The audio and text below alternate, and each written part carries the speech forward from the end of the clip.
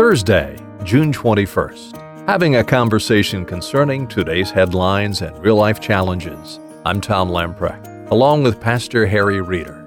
Stay with us as we apply a biblical worldview with gospel solutions to put the issues of today in perspective. Harry, it was a week ago that the Justice Department Inspector General Michael Horowitz released his report. On Monday of this week, Michael Horowitz, along with FBI Director Christopher Wray, went before the Senate Judiciary Committee. On Tuesday, they both went before the House Judiciary Committee. What is your take on this report where the key word seems to be bias? Trying to look at this from a Christian world and life view. In the current testimony, we have been informed that further reports on the investigation of the previous director of the FBI, James Comey, is yet to be published. But what's already been said is pretty damaging in terms of the FBI in general and its director, James Comey, in particular. But I think I would look at this in a historical perspective first in order to look at it from a Christian world and life view. We need to remember that the FBI was not instituted at the founding of our country. In fact, it would have been unthinkable. It was really in the context of crisis that the FBI was begun at the early part of the 20th century. I think the actual year was 1908, if I'm not mistaken. And it was initiated because of the rising movement of anarchists. It was also because of the entrenchment of organized crime that had begun. But it was a great battle to put that in place, the notion of a federal police force.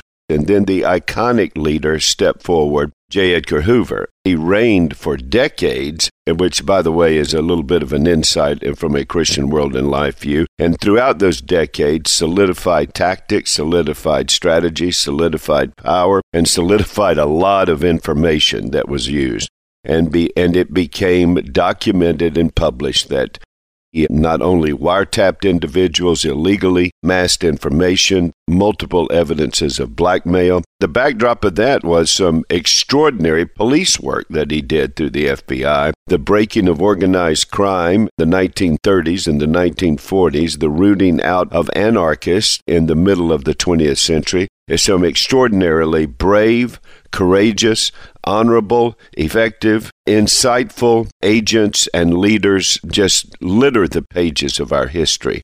I hope and pray that's not lost, because also in our current FBI, there are some very honorable, noble, effectively courageous agents that are serving us to maintain order in our society. James Comey has almost become an echo of J. Edgar Hoover in terms of amassing power, declaring himself, and this is what J. Edgar Hoover did, he declared himself as the moral authority that determined the strategies and tactics and values of the FBI. Not the law, but J. Edgar Hoover. And even in the publication of his memoirs that James Comey has been promoting over these past weeks, it recently published, what's clear is he had set himself up as the moral authority in terms of what was right and what was wrong, and would knowingly disregard not simply precedents but laws and regulations in order to do what he thought was morally right at the time. What we're finding out is his determination of what was morally right was actually illegal. We're going to do a program on, is there a time that from a Christian world and life view, it is right to disobey and disregard a law? Yes. But how do you do that? Not by setting yourself up as a moral authority, but appealing to a higher moral authority and the ethical absolutes that the law has violated, and therefore that law must be disobeyed. Now what we have are individuals following the lead of Director Comey who decided that they were going to become political players in the 2016 election.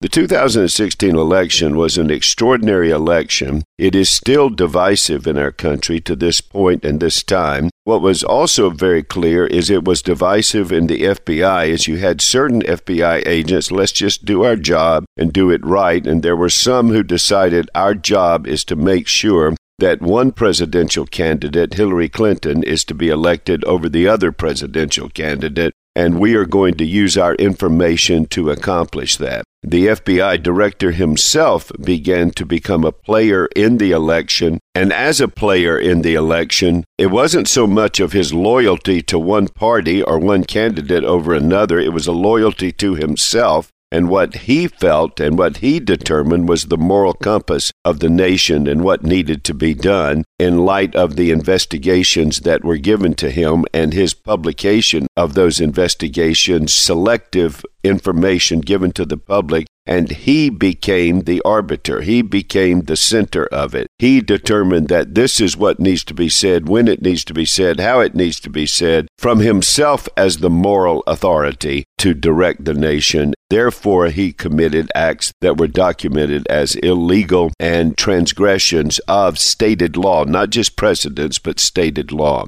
There are some things in here, Tom, that we cannot miss. The centralization of power is a very dangerous thing. Its argument is always around the principle of efficiency. You need a centralized authority for efficiency. And when you decentralize authority, you get the power closer to the people and more accountable, but it becomes less effective and more difficult in its implementation. So FBI exists as a centralized, very powerful authority. Probably the two most powerful instruments we have, other than our military, is the IRS and the FBI. Both of them in the recent years have become politicized and use their centralized power and their extraordinary reach to intimidate and to influence and to direct the affairs of this nation instead of their particular position, which is an equitable collection of taxes, IRS, and also the enforcement. What's become abundantly clear is that the FBI had no authority, no right, no precedent, and no law to appeal to in terms of its decisions on prosecutions. That is not the job of the FBI that James Comey took upon himself to make those determinations. That is the job of the arm of prosecution in the Department of Justice, whether it's local, state, or federal. That is not his job. But he, by his own moral decisions, he felt was needed in the country, made those decisions himself and appropriated that power and overstepped his boundaries and moved the FBI out of under the Department of Justice as an investigative agent to taking the place of the Department of Justice in the area of prosecution and publication of information. Harry, it is interesting, whether it's Satan's rebellion, whether it's an individual wanting to commit a personal sin, or whether it's an FBI director, it's, I want to be in charge and I'm going to throw off any accountability. And that's why this accountability and self-investigation must always be a part of governing authority structures from a Christian world and life view. Accountability. And I would remind all of us, there is an ultimate accountability. We will give an account of every action and every word. It is appointed unto men once to die and then the judgment. And we either stand at that judgment naked under all of the weight of our sins in word and deed and thought, or we stand in that judgment clothed with the righteousness of Christ, having confessed that we are sinners, and put our trust in the one who took our place under judgment on the cross, bore our judgment, so that we could have not only forgiveness and eternal life, but the presence of the Spirit of God for a changed life. And a life that has been changed by the grace of God is a life that is always seeking the investigation of the Spirit of God and self-examination and other examination. Examine yourself, Paul said, to see if you be of the faith. Investigation is certainly a part of the Christian world and life view, and fleeing to Christ because of our inadequacies as we find ourselves guilty as sinners is the call of God's grace and the provision of His grace for everlasting life. Harry, on Friday's edition of Today in Perspective, immigration is back on the front page, and there's something of a controversy concerning the separation of children from their families. Yeah, this is a very difficult subject. I'm almost hesitant to take it on with you, but I know so many people are asking the questions. I think there are some answers, but some of the challenges of this really need to be thought through. So let's do that tomorrow, Tom. We'll do that on Friday's edition of Today in Perspective. As we close out for today, let me remind you to download the Briarwood app. It's yours free of charge. Go to your favorite app store, type in Briarwood PCA. You'll have access to audio, video, and written resources that will challenge your walk in the Lord Jesus Christ.